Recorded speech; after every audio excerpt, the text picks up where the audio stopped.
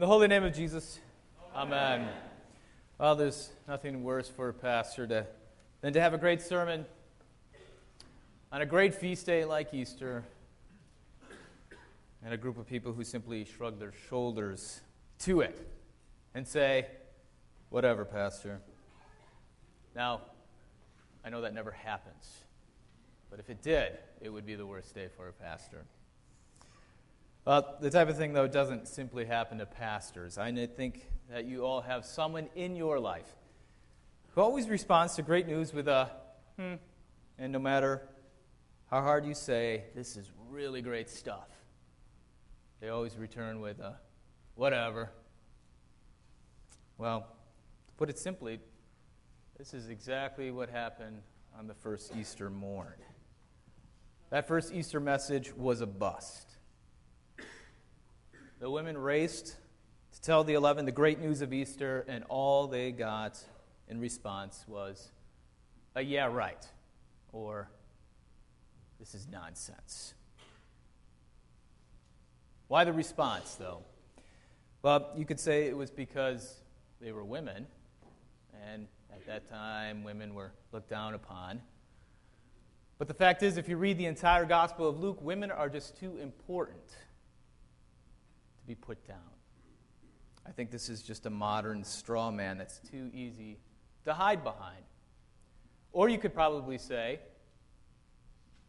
lack of information. They just didn't know. But the fact is, Jesus said 3 times to the disciples that he would die and rise again. Just another straw man to hide upon. Rather, I think it was because the disciples lacked the imagination. The imagination to believe in a world where the resurrection is actually true. Today we see what happens when boredom defines faith rather than the resurrected Christ. You see, if we weren't able to hide behind chauvinism or miseducation, then we're left facing how the resurrection changes everything for us this morning, right now. In times past, you've probably heard about how the resurrection changes life after death, and the fact that if we believe, we'll go to heaven. And that's true. But if you read today's gospel reading, a resurrection reading, there is no waiting until death for things to change for you. Life today, this morning, now, wasn't the same anymore for those women who saw the empty tomb. If the resurrection affects life now, then it's going to take a new imagination to think of all the new ways to love the world, to love your neighbor and God in every aspect of your life. For the 11 who lost a close friend in Jesus, grief can sometimes suppress imagination. It represses reality, so one can only imagine a world that isn't any bigger than oneself. But it actually doesn't take a tragedy to limit one's worldview, because there is plenty of people who haven't lost a single thing that can't break free from themselves. See, when we are turned in on ourselves, so we cannot imagine a world that is more than just us, we simply lose out on what life can be according to the resurrection. Now, I'm not going to take hands, but has anyone ever signed up for a promotional giveaway? Perhaps it's at Home Depot for a new lawnmower, car dealership for a new car, or Jelly of the Month Club. I don't care what it is. It doesn't really matter. But let's say you actually won it. What would be your first thought? Would your first thought be how life could be enriched by this gift or enlivened by this? Or would your first thought be, I wonder how much I have to claim on my IRS form? See, rather than imagining all the ways your life will be gifted, you just can't get past yourself. Well, the same question is for you today. Whether you're a Christian or you're not, or a lifelong Lutheran or a brand new Lutheran, the question is the resurrection true? The phrase we say at the vigil is, Christ is arisen. Not was arisen or was raised from the dead. Present tense. So today, this morning, Jesus Christ is arisen.